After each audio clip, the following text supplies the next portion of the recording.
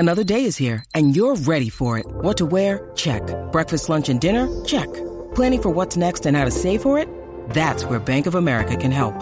For your financial to-dos, Bank of America has experts ready to help get you closer to your goals. Get started at one of our local financial centers or 24/7 in our mobile banking app. Find a location near you at bankofamerica.com/talktous. What would you like the power to do? Mobile banking requires downloading the app and is only available for select devices. Message and data rates may apply. Bank of America N.A., member FDIC. Hi, everybody. My name is Rafa Lombardino, and this is Translation Confessional.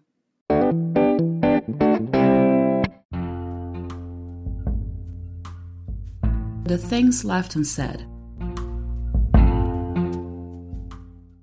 Today, I will be highlighting a song by Italian singer Tiziano Ferro.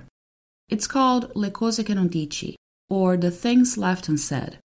It's from his first album, Rosso Relativo, which came out in 2001. I just cannot believe it's been 20 years already.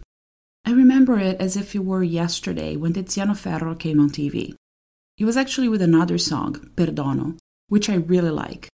It was so refreshing, I loved the beat, and the lyrics were pretty challenging, which is great for someone like me who consumes language through music.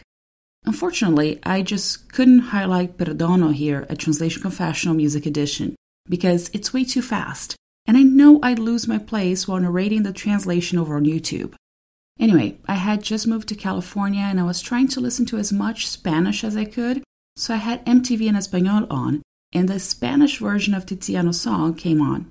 So yes, I first learned about one of my favorite Italian singers in Spanish. To this day, I still have to make an effort not to remember the Latin American version of his lyrics, so I can keep things separate and actually try to memorize his original words in Italian. I decided to highlight Le cose che non dici today because it's amazing to look back on it with some perspective. 9 years after his first album, in October 2010, Tiziano Ferro came out as gay and said he had struggled with depression and he had a hard time accepting his homosexuality.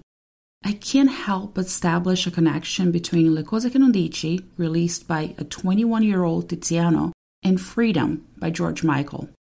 The British singer became an international sensation in the 80s when he was 20 years old and quickly became a sex symbol, collecting a horde of female fans. As a 30-year-old man, George Michael released Freedom 90 and told the world that, at the beginning of his career, he was just a young boy who didn't know what he wanted to be. So, all we have to do now is take these lies and make them true. He put his feet down not to be sold as every little hungry schoolgirl's pride and joy anymore, and asked everybody to have some faith in the sound because he would really, really love to stick around.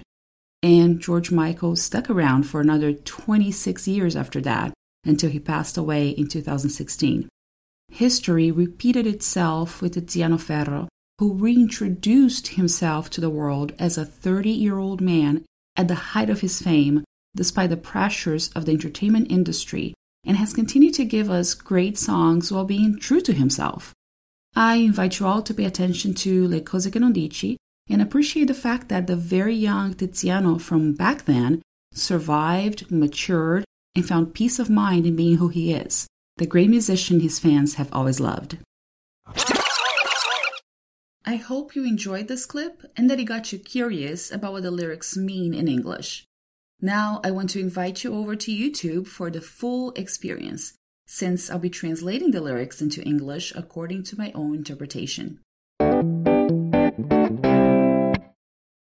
Send me an email at rlombardino@wordawareness.com or leave a voice message on my Anchor page.